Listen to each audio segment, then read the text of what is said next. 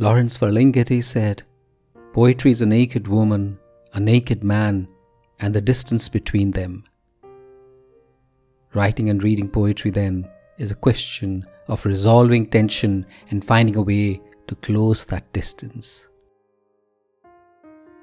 This is Sunil Bhandari, and you're listening to Uncut Poetry.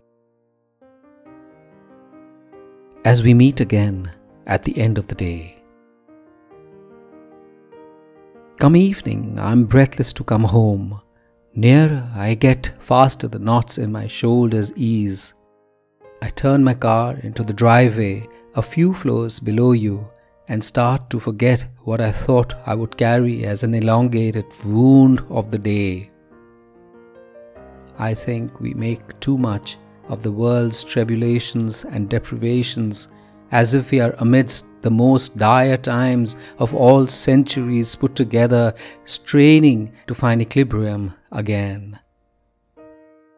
We both carry enough balm in the history of our sharing to self-heal.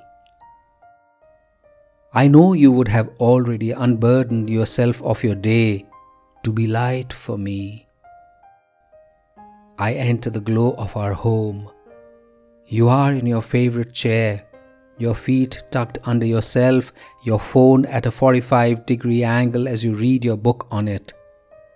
You look up and give a small secret smile which only I am able to see. I know I am inside a perfect moment. I know I'm inside a perfect moment.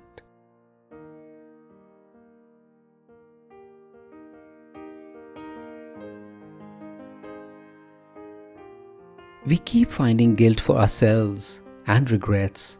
We skirmish, we argue, we withdraw, we bang the door, we leave. There is talk of the world going to the dogs. We don't care because what is closest to us seems already to be destined for fractures. But time and distance tell us that that is how life operates, and what's flawless inside us meets the flawless in the ones we love dearly. Because embedded deep inside both of us, there's too much that flies, too much that glows, too much that renders the deepest black in us with a translucent light.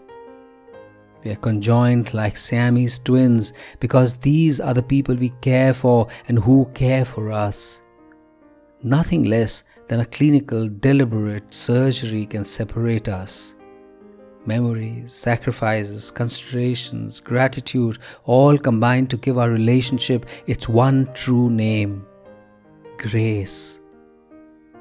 And within that lies the tie which refuses to let the ephemeral be the final definition, because truth is reaffirmed in nameless moments of quiet dedication.